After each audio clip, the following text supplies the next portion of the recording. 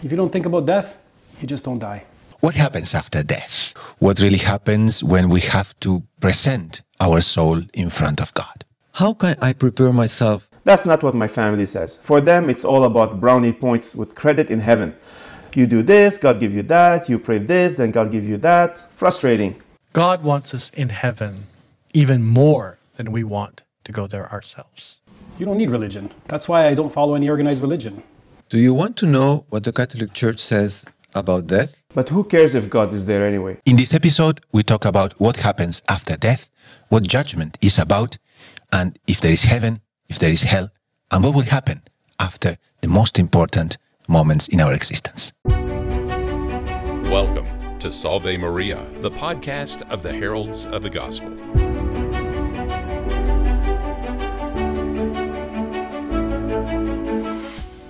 So we start the program today greeting our audience in Radio Maria Canada, a Catholic voice in your home. We also greet all those who are following us in the YouTube channel of the Heralds of the Gospel Canada, and also all those who follow us in different social media networks. Salve Maria, Father Arthur. Salve Maria, nice to be here. Salve Maria, Brother Justin. Salve Maria. So the topic today is really amazing because this is a question that has plagued generation after generation, probably since the time of Adam and Eve, and it is exactly what happens after death. And of course, we have several characters that are going to visit us today because Joe and Jay, they continue their encounters. You know, this time, a friend of mine sent me this recording because they were actually in a funeral home. And they were talking about these topics that we are talking. And so I think their contribution is going to be fundamental. But to start with, Father, does God really want death? Well, that's a very interesting question because actually, what is death? Death is a chastisement that God gave to mankind because of sin.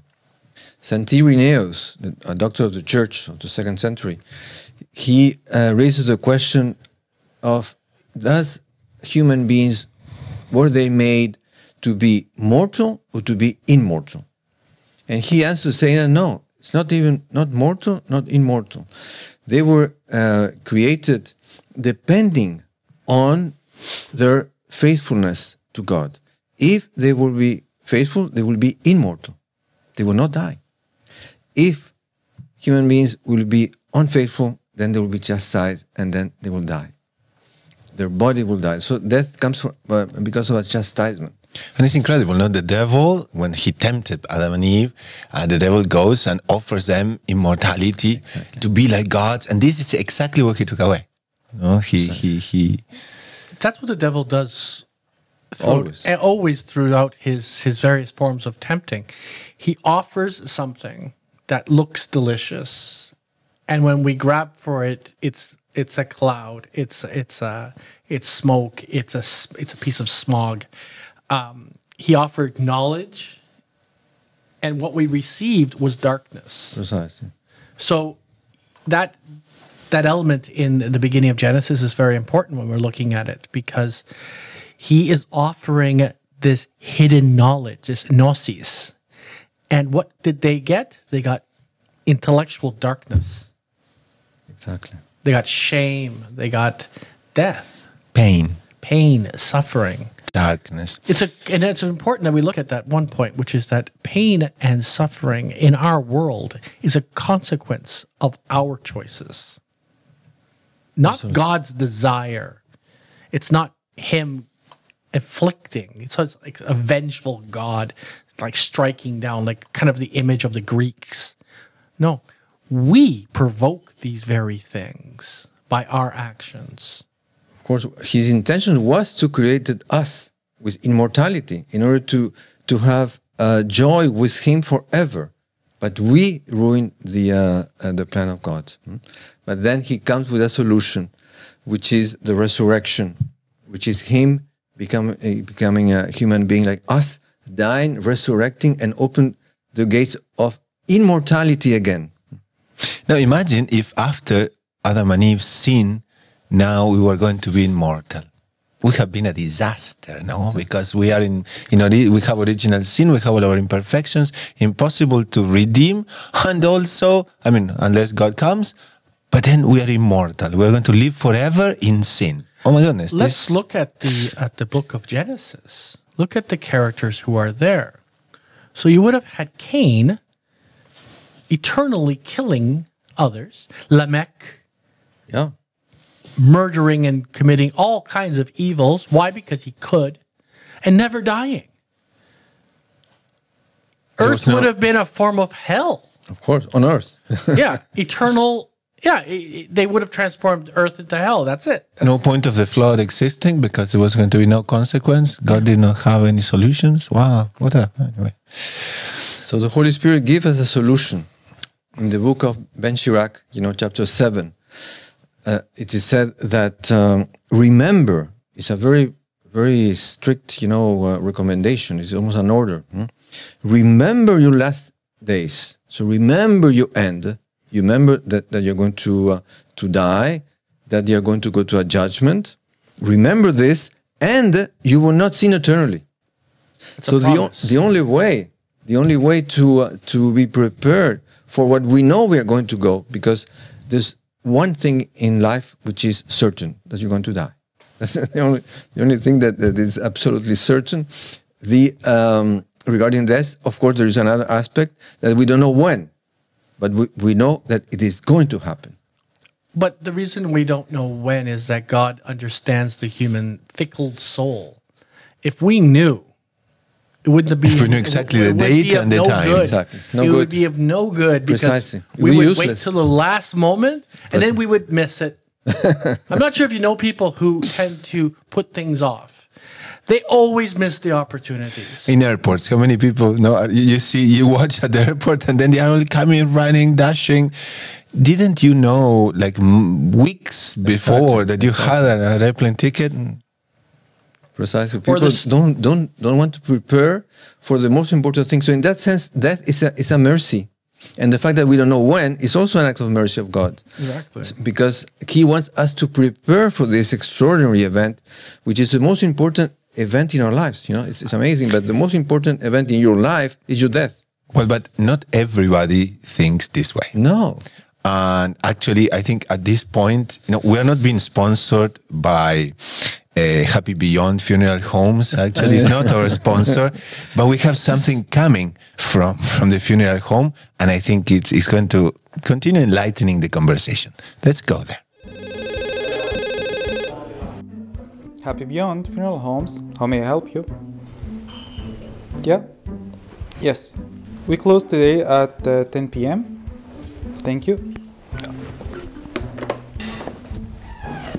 Hello. Hi, how are you? Hey, good. How are you? Good, thanks. I'm here for Larry's wake. Yeah, sure. Yes, please. That's at room number 4B at your left. My left? Okay, thanks. Is it okay if I wait in the foyer? I'm waiting for sure. my wife. Yeah, sure. Perfect, thanks. Go ahead. Thanks. Hello, Joe. Hey, Jay. How are you? Good, how are you? Good. Hey, let's have a seat. Hey, you look great. How's your tooth? You look better than last time I saw you. No, not that great. I feel sorry for Larry, young and heart attack. Yeah. Who would have said that? Yeah, and he was such a fit guy. You die and that's it. Life is worth nothing. One moment to the next and you're gone. Period. Dead on. That's what I always say. Enjoy life to the max. Every moment of it. Life is here and now. Tomorrow does not count. Enjoy every second of it. Go life. Enjoy what? Look at my life. I have 2 mortgages, pay for my daughter in university, have 3 jobs, and nothing works. It's useless. Why to live for? If you can die at any second, and on top of it, my mother-in-law gives me daily sermons on religion. Oh my goodness. Joe, you don't need religion. You have to stay positive and enjoy life. That's why I don't follow any organized religion. Death is like this. If you don't think about it, it just doesn't happen. If you don't think about death, you just don't die. So, Father, Brother Justin, there we go. If we do not think about death, death does not happen. Jay just put it this way. Can we agree with that? I mean, where in life that this happens? It never happens in your life. Why this is going to happen regarding death if it doesn't happen regarding the other things? Huh? So if you receive bills in the mail and you don't think of them, they'll just disappear. That's wonderful. So that would be a tremendous solution. Yeah, no, that's not how it works. No, exactly. You don't think about sickness. It's not going to happen to you. No, but you know what? I've met people who have exactly that position. They have this positive thinking that if you think positive thoughts, then all bad things go away. That's the funny, optimistic people that are completely out of touch of reality. Yeah, stupid. Because I had a conversation with someone recently, and that was exactly their position. They said, if you don't think about the negativity, if you don't think about the problem, it won't affect you. Oh, wonderful. Oh, so great. And funny, because I didn't know what to do. Some people take it. Some people believe, no? And yeah. They take it seriously. But it doesn't work. Obviously, it doesn't work, of course. So we know that death is going to happen. And what the problem is that people don't want to think, and the devil don't want you to think about death and to prepare yourself for death. So the devil gives you many options. Here in this play, we have two options. One is the optimistic, who thinks that God is love, so don't worry. It has no impact in your life. You can continue exactly as you are. There's no problem. And the other one, total desperation. Yeah, desperation. So he said, "Look, God is going to chastise me." From one moment to the next, you are gone. There is no hope. No hope at all. So what's the meaning of life? I think what's interesting, if we could just pull in this when it's in the Catechism of the Catholic Church, 1022, and it kind of goes to the point of what is death and particular judgment, and it's balanced, right? At the evening of life, we shall be judged according to our love. Beautiful. And I think this is where the problem is. The person who just casts away all this, and no, it's negative, we're not going to think about death. Do they love God? Is God a part of their lives? And the answer, unfortunately, probably comes up negative. Maybe we try to live as if God did not exist, death didn't exist, and we can pull away in between so that without thinking about eternity, we can just live the way we are. Or we can have a trickster type situation where we can kind of trick God and we can just sort of get away with what we're doing. And it's very nice because actually, as God is love, and He is our creator, He also created us for love. So this is the real meaning of the human life, is to love. Yes. So this is why we are on earth, to practice this love in order to be loved in heaven by God for all eternity. So our life on earth takes its meaning out of love. So if we don't love, then of course we are going to have the opposite. It's going to be the privation of love. The privation of love, which is terrible. Which is hell. Which is hell. Right. And that's an important element also when we start going through the Catholic position concerning these four important elements, is that it's not God as a vengeful Greek image. It's us. Mm-hmm. We're that horrible, vengeful creature inflicting our own evil on everything else. We're destroying God's creation. Absolutely. We're evil. We're the evil here. God is the one being put in this position, being offended by our actions. And you know that you see this in human relations, because sometimes somebody loves another person, and this other person, because he's not good, he doesn't retribute this love. So the person A is very much, he suffers, hurt, because his love is not being retributed. So, because he was born to love this person, and this person doesn't love him. So what's the opposite of love? Some may say it's hatred, but St. Thomas says that hatred is a twisted form of love. The opposite of love is indifference, because from indifference we are the furthest point from love. We are distancing ourselves from love. We are actually, there is no path back. Exactly. It's rejection, because love is union. And the opposite is separation, is going away. But also there's no interest. With indifference, there is no interest. Hatred, the person still has this element where they're connected to. Of course. Right? They're filled with, they had love for, now they have hatred of, but they're still raging against that same item, be it a truth, be it the church, would be it a person, but they're still, their life revolves around that element. Yeah. But indifference, there's no interest. They're done. They're away. But perhaps it is a way of living without thinking about God, knowing that death exists, and yet, you try not, basically it's trying to find a third way in which you can live as if nothing happened, nothing has consequences, and in the end of the story, we ignore everything, and like living without God, and death is no consequence. I think Father used that phrase from Ben Chirac about the remember your 4 last things and you'll never sin. The philosophers had a twist on that, which was a life that is not examined is not worth living. I think we can combine those two together, saying if we don't examine ourselves and our lives, and in that process think about where we're going to finally end, it's not worth living. Absolutely. Because we're going to crash and burn in hell and be separated from the very source of love, the very source of our reason of existence for all eternity. Exactly, because when you are created to love God, yes, to be indifferent to God, that's hell. Because your whole being wants to love Him, and at the same time you're being you're rejecting God. The human person is made in search of God. If they know it or they don't, it's besides the point. Now you reject your purpose, and you're eternally frustrated. Precisely. Doesn't matter how much other things you do, you're frustrated because that end is never going to be met. So, but it's still for many people, then there is nothing after death. They're going to say they're lying to themselves, but that is a common affirmation. Oh, no, you don't think about that. There is nothing after death. Let's go a little bit back to the funeral home, because I think that is right now one of the main issues. So you say there's nothing after death? You have to hear my wife and her mother. All is about prayers, rosaries, church. Going for them is all about God judging people after death. Punishment after death. Hell after death. Nah, God is love and mercy. God does not judge anyone.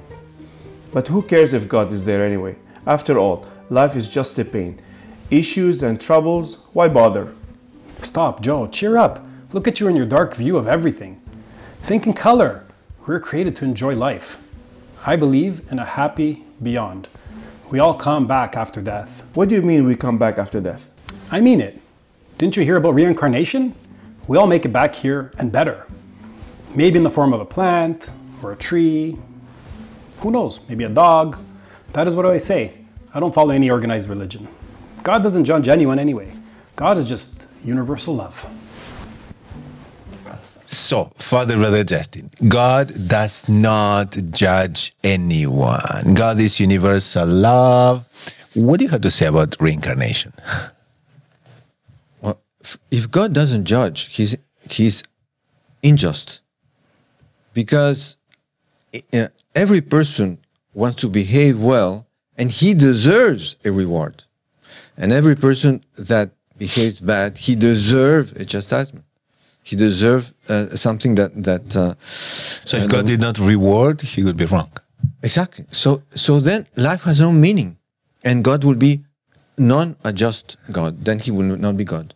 God has to be just. He's sort of this uncle type, cosmic uncle who has no responsibilities, and he just gives out bonbons to the passing nephew, who he has no relation with, and which he goes on his merry way afterwards and doesn't worry about the child. But then we can come back like a plant, we can come back as a tree. Is that something? But that makes absolutely no sense.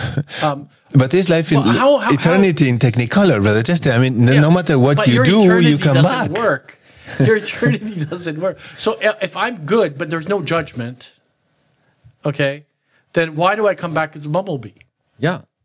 That makes no sense. What for? Of course. But there is no consequence. No, Because no matter there is what a you consequence. I'm a bee. I'm not a human anymore. or maybe. Or another one is that I came back as a consciousness of someone from 100 years ago or 200 years ago, but I'm responsible. I'm receiving the moral weight of what they did 100 years ago, which means I'm responsible for what they did. This makes no sense. No sense at all. The path of escaping responsibility is giving me more responsibilities.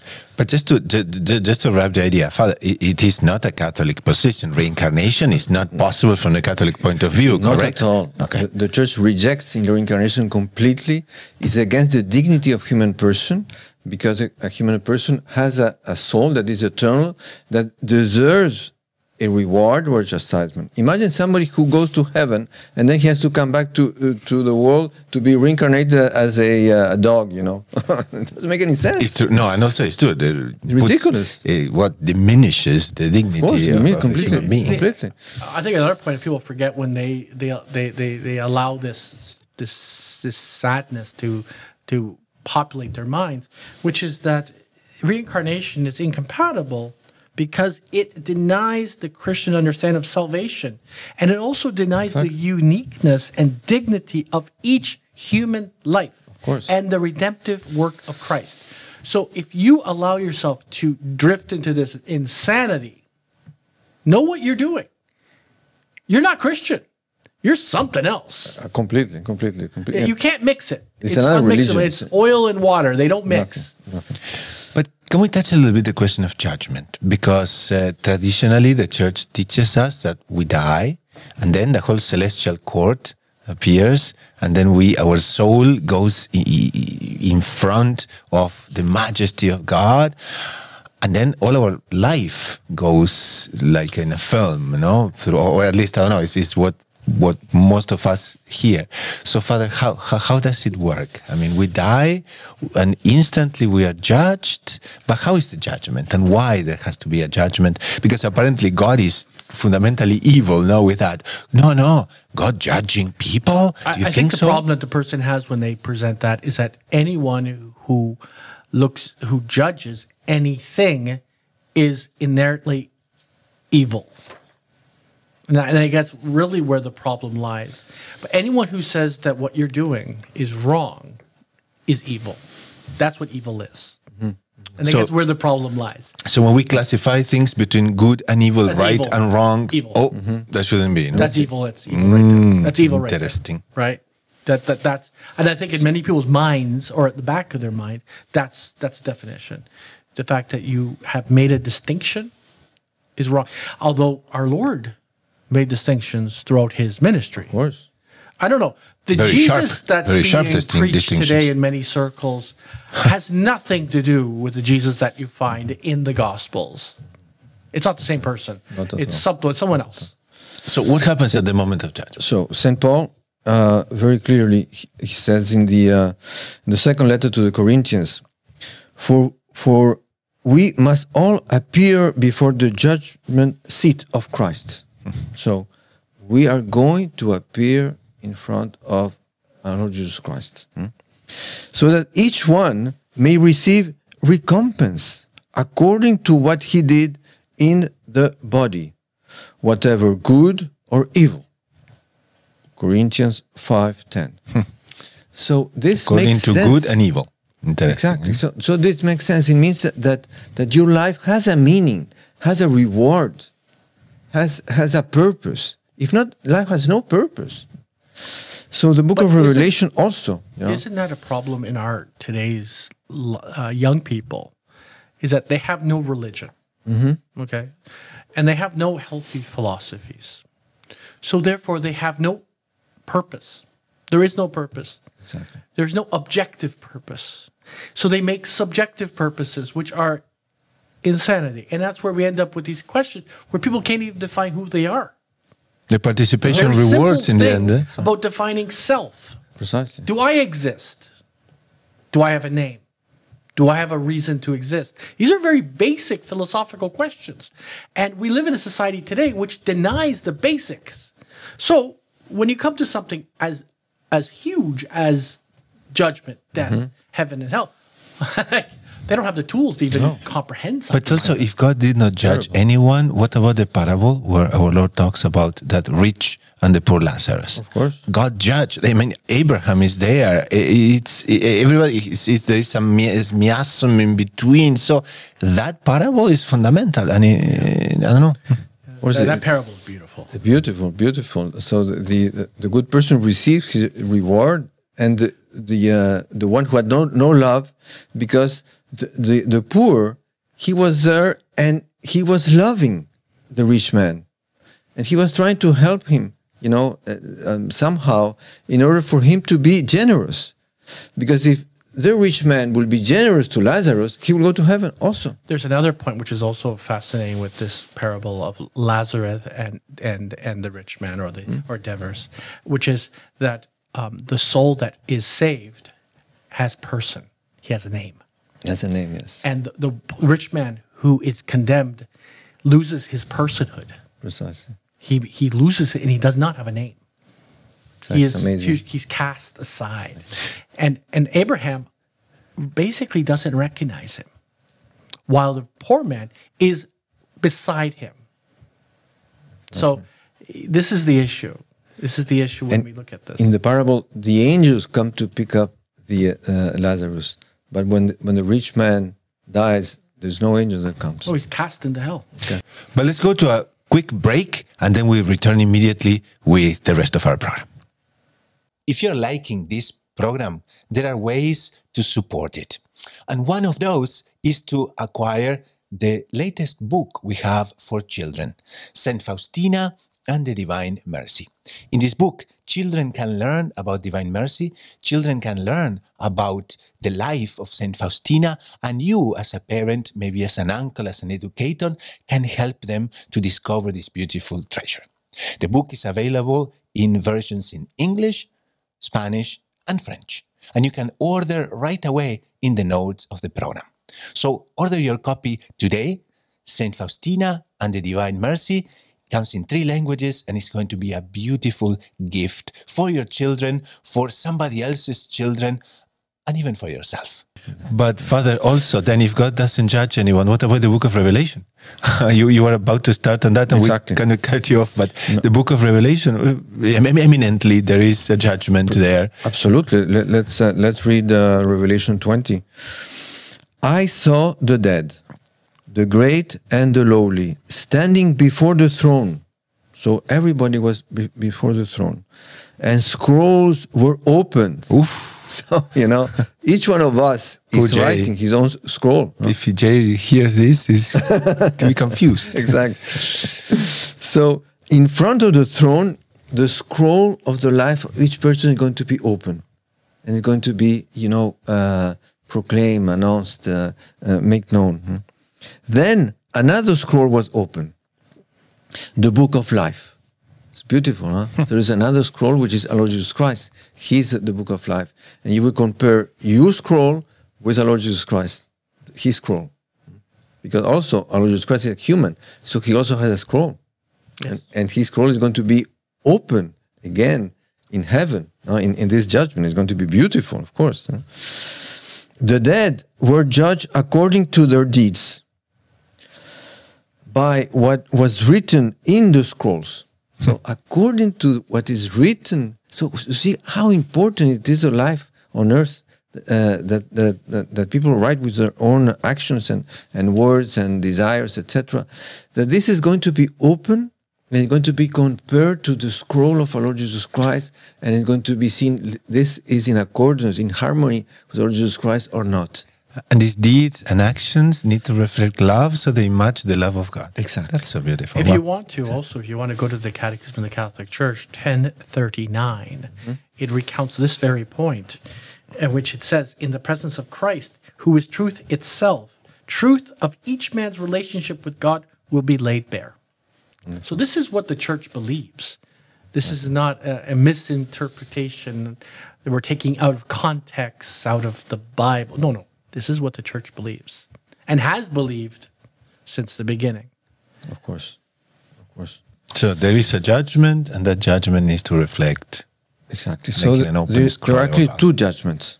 There is a particular judgment that it is said that it takes place in the place where the person dies. Wherever the person dies, he will be judged there. It's amazing. It's a little bit difficult to understand because actually, it's your soul who is going to be judged. Then in a place, it's going to be in front of God. Your body needs a place, and it's going to be the cemetery. But the soul goes in front of God. But you can imagine your soul and your body were made for each other. Yeah. And that very moment of your judgment, there's so many things happening that I guess God in his wisdom is allowing you to understand this is where you were. This is the last spot you were. So that's the particular judgment in which the person is going to be judged.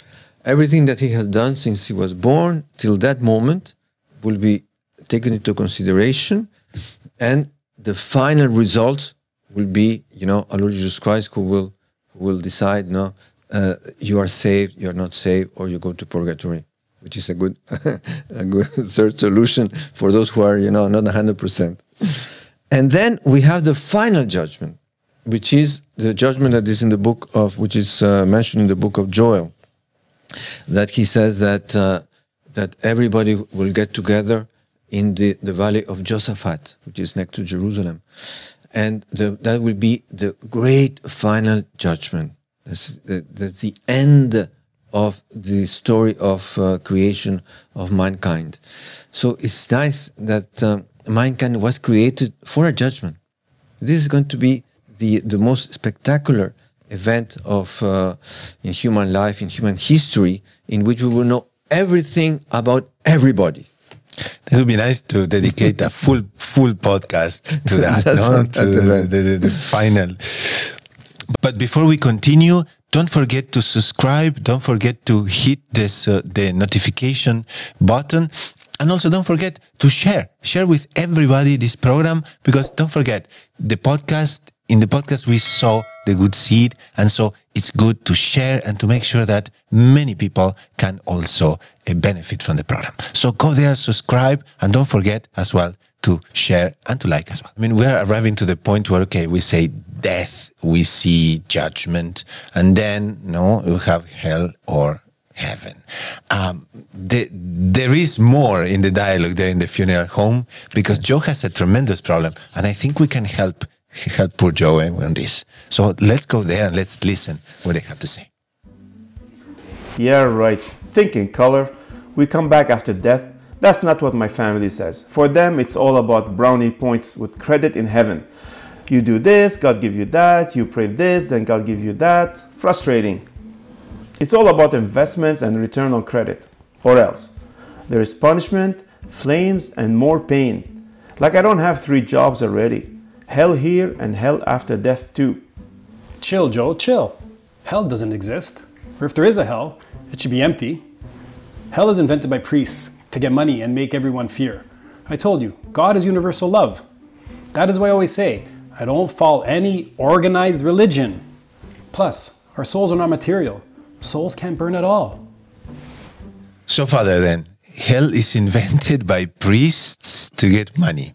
Ui, that's strong, eh? That's really heavy duty, And souls are not material, therefore they cannot burn. So, what does the church teach us about hell? So we can clarify for our audience. Well, it's in the scriptures. It's in the Old Testament. It's in the New Testament. It's a consequence of the actions of human beings that are free, of free human beings. If you are free, then you need to have a reward for your good actions, and you need to have a chastisement for your bad actions. If not, you're not really free. So hell exists. We know there is a place that God created for those who didn't want to love Him, to live without Him. So basically, hell is a place without God. But to be without God, when you were born to be with God, is terrible. It's the worst thing that can happen to you. You become useless. The whole existence doesn't make any more sense, because the objective that you had in life, you miss it. It's Total not there anymore. frustration. Total frustration. Total frustration. Absence of goodness. Yeah. St. Alphonsus Liguori says that, as we already know, hell is a place of eternal punishment and suffering. The soul experiences the full consequences of its choices to reject God's love and goodness during their life. What's important here is that we will feel the fullness of our choices, not God's choices. It's in the hand of who? Exactly. It's our choices, not God. So it's important that we change the perspective. It is very From important. the vengeful God striking us down with lightning bolts. Because if it all depends on God, He will save you. Because God wants to save us. But we have free choice. Exactly. And then when we make choices that are bad, now imagine if God were to, we make our choices, we make our free choices, but then God would just sort of blot them out and drag us to heaven anyway. Wouldn't Yeah. that be hell too? Of course. You hate God or you're indifferent to God. We've already gone to that point. And then we're stuck in heaven. Precisely. We're in a beautiful palace, but we hate everything. I mean, that's a form of hell too. It is. It is. So- you have no dignity. No. There's no respect for what you really want, you know. You're forced to. So the idea that God's going to just sort of rip everyone out of hell and drag them into heaven, this makes no sense. It's nonsense. So God's love respects so much our freedom that He risks to be offended so that we can have that freedom of choice. That's impressive. Eh? Exactly. So hell exists, and there are people there. You know. Yeah, hell is not empty. No, not empty. No. But there is also some huge difficulty. I don't know if you felt it like that, but because when Joe speaks, I mean, his life is already hard. He says it, right? And then part of the family tells him this, you know, that all of a sudden we hear Catholics in the pews saying this, no? Oh, it's all about, you know, this novena. You give God this so that He gives you that, no? And he also says, you pray this, then God gives you that, no? For him it's frustrating, but also we see how there is a kind of interested relationship, no? It's a kind of investment and credit, no? So I invest some prayers and good actions, so God in turn, He has to give me this, no? And that's not real love, is it? Absolutely. Because God is not interested in your novena. He's not interested in your money. He's not interested in your car or whatever you want to give to God. He's interested in your love. He doesn't need all the rest. He needs your love. The analogy I heard once is that when we go to God with our prayers, we're very similar to a child who is trying to buy a present for their parent with a pocket full of lint, with a few bobby pins and a button or two. That has no value. It has zero value. It's garbage. But it's given with goodness, and God smiles. Of course. And accepts the gift with all of the love that a father will have. Now, imagine the same child comes and he wants to extract a mercantile exchange. It'd be ridiculous. It's insane. But unfortunately, many people are stuck in this position. And it's counterproductive because actually what you give to God, what He is going to give you back is incredibly more than whatever you can give Him. But before we continue with this, don't forget, put your commentary down in the notes, because your commentary is very, very important to help us spread the program. So we can say then that the real balance of everything is true love of God. Exactly. Can we say that, Father? Yeah, Absolutely. good. Absolutely. Detach ourselves from this business of trying to trade with God. It's a downward process. Of course. It's not going to work. I don't have to love you, so I find a way to, get there. It's a replacement. It's horrible. Wonderful, very good. So, still there is one more, because we touched, death, judgment, hell, and heaven. What happens with heaven? Okay, but hell always makes me worry. Anyways, heaven also makes me worry. What if they really exist? What if I miss this heaven? I don't want to miss out. Stop the negativity. Religion is all about reward points and hypocrisy, and then what? You go to heaven and sit on a cloud like a fat angel and play the harp for 1,000 years? No need. Just enjoy life here and now. God doesn't punish anyone, nor reward anyone. Heaven is just universal love. So yes, also Jay and Joe have that problem that many Catholics also have, which is a wrong vision. No, heaven is going to be boring because you sit down in a cloud, you play harp for 1,000 years, and what a wrong conception of heaven. Father, can we clarify to the audience, heaven? We all know, yes, it must be beautiful and phenomenal, but why is that? I think it's a wrong conception of what a human person is. A human person has great desires. A human person has great and good ambitions. And he needs great things to satisfy his desire of love and of glory and of power, etc. So God will surpass all this. And God will give him something that is exactly in that direction, but even much more that he cannot even imagine how great it is. So this idea that heaven is a boring place it's completely out of relation with what is a human being and who is God. Completely. God gave us the desires that we have, and heaven will not only match but exceed those great desires, the greatest desires that we have, the greatest longings that we have. Everything that we long for, everything that we want, everything will be surpassed in heaven. And hell, those longings and desires will never be met. There'll be constant gnawing on us of something which is destroying what I think it's in Matthew's Gospel, the worm gnaws and never is quenched, that element. But the thing in heaven is that we're fulfilled. Exactly. And maybe in hell, the person will know what he's missing.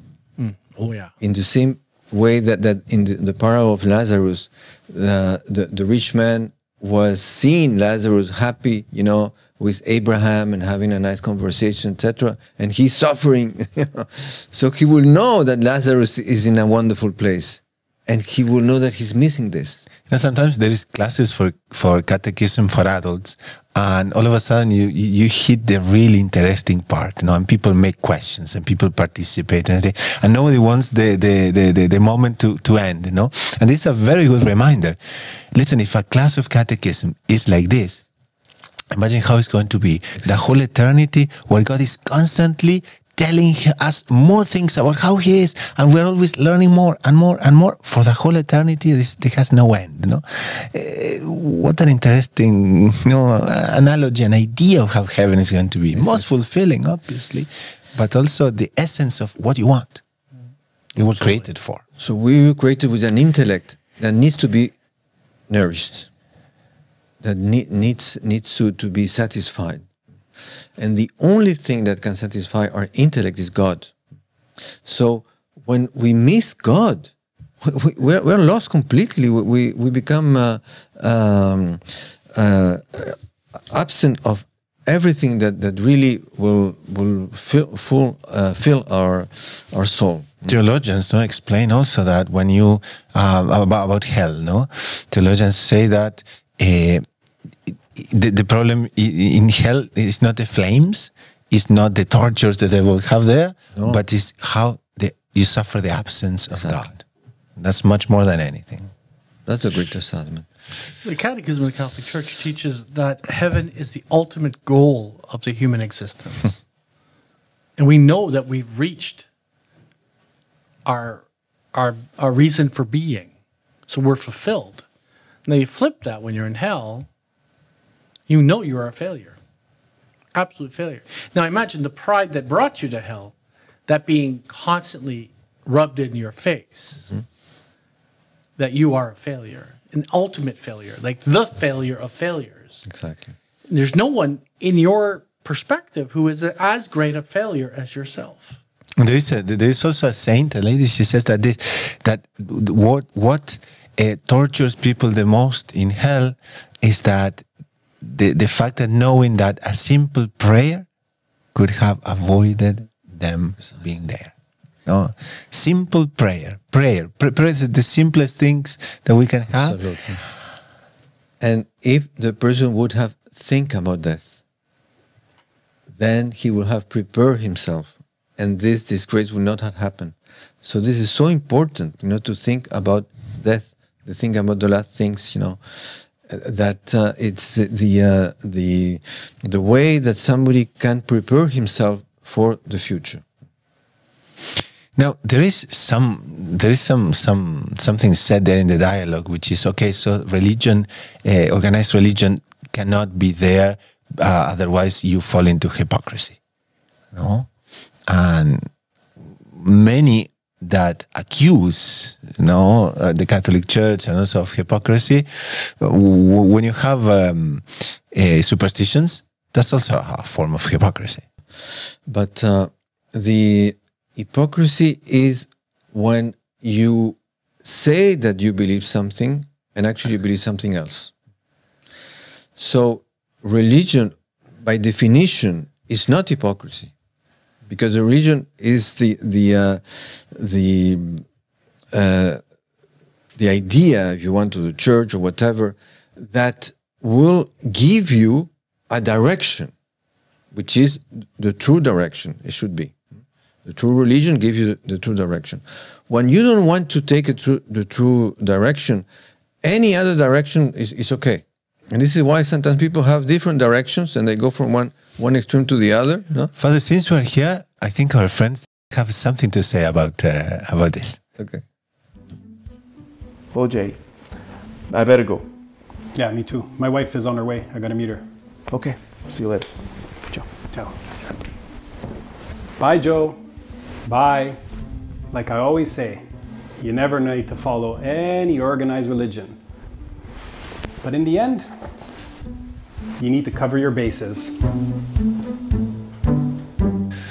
So here we go, Father, Brother Justin. In the end of the day, we need to cover all bases. So tremendous, not talking about hypocrisy and things Exactly. like that. And these people accuse the church to be hypocrite when one in each pocket, just we can. He's burning in. He sounds like those Jewish soldiers in the book of Maccabees, in which they use amulets of the pagan gods, and they purported to be devotees of Yahweh. Of Yahweh. So, yeah. But Father, then for a Catholic person, for those who are watching, that thanks be to God, they're not so dual in these things.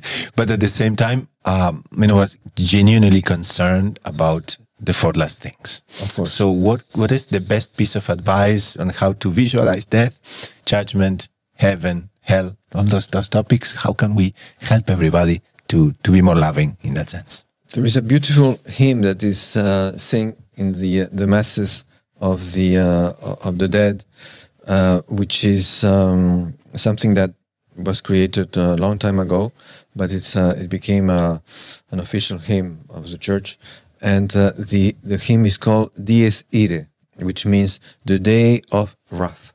The day of wrath.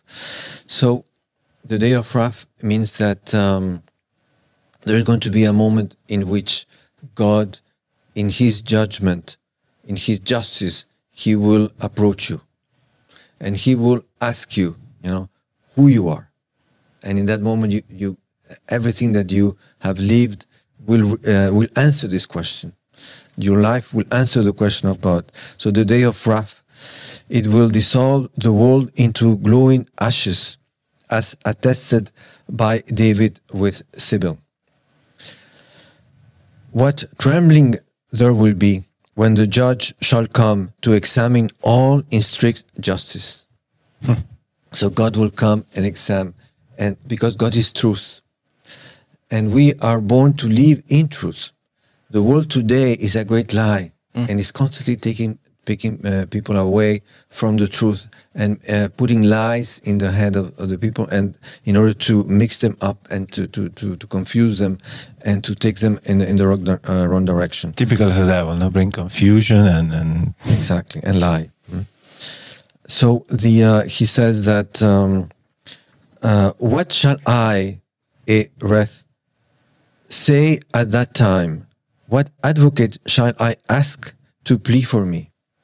So the person in that moment, he will need an advocate. He will need somebody who will intercede for him. When even the righteous are not carefree. So even those who are right, even those who lived a good life, in front of the judgment of God, they are not carefree. The just sin 7 times a day. Exactly. So in that moment, we need to have our advocate. The advocate is the Blessed Virgin Mary. She is the one that is going to help us to go through our final judgment. And she is the advocate, actually. And she's one of her titles, that she's the advocate. So we are going to death, there is no doubt. Everybody is going to die. We are going to go for death. But this is not the end. As St. Francis of Sales will say, that death is the crib of eternity. So actually in death is something new that starts. And it's the crib of eternity. And at that moment, it's going to be decided in which the eternity will I go. And then our real life will start. The real life, the eternal life, will start with death, which is not the end as the world teaches today. For many people, death is the end, and you have to avoid death at any cost. But it's impossible to avoid death. It's impossible. So what you have to do is you have to understand death and prepare yourself for this and go through death with this advocate, which is the Blessed Virgin Mary. And then everything will be fine. Monsignor Jean-Claude, our founder, in one of his homilies, he used to say very beautifully, he said, there is a trilogy that actually follows in the Litany of Our Lady, Refuge of Sinners, Consoler of the Afflicted, Help of Christians. And that trilogy is fundamental, not just to bring it about in what you're saying, because Our Lady is so... Exactly. I think something interesting is St. Philip Neri said this.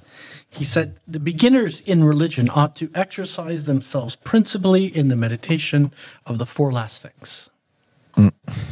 So St. Philip was a great catechist. Mm-hmm. He was teaching the lost of the streets of Rome. Yeah. And I think we ourselves are lost. And we can do well with his point. Absolutely. So this topic is essential. This topic is really extremely important. If we are not prepared for death, then our life is completely useless. Because this is what is going to happen to us. And God wants us to prepare ourselves because He's going to give us eternal life. He wants to give us eternal life. He wants to give us something wonderful. So we need to think about that. We need to put the work. It's not morbid. It's reality. Exactly. So, Father, let's ask Our Lady then for a blessing, and also so that each and every one of us continually thinks about these topics, and so we can face with confidence an eternity that is most fulfilling in the presence of God. So let us pray with Saint Gertrude the Great. She had a beautiful prayer in which she asking our Lord Jesus Christ to help her to prepare herself to have a good death. This is what we should always ask. Every day we could ask this to intercession of the Blessed Virgin Mary to prepare ourselves to have a good death. And then our life will be a tremendous success because we went through a good death. And for this, we're going to give the blessing. The Lord be with you. And with your spirit. May Almighty God bless you, the Father, the Son, and the Holy Spirit. Amen.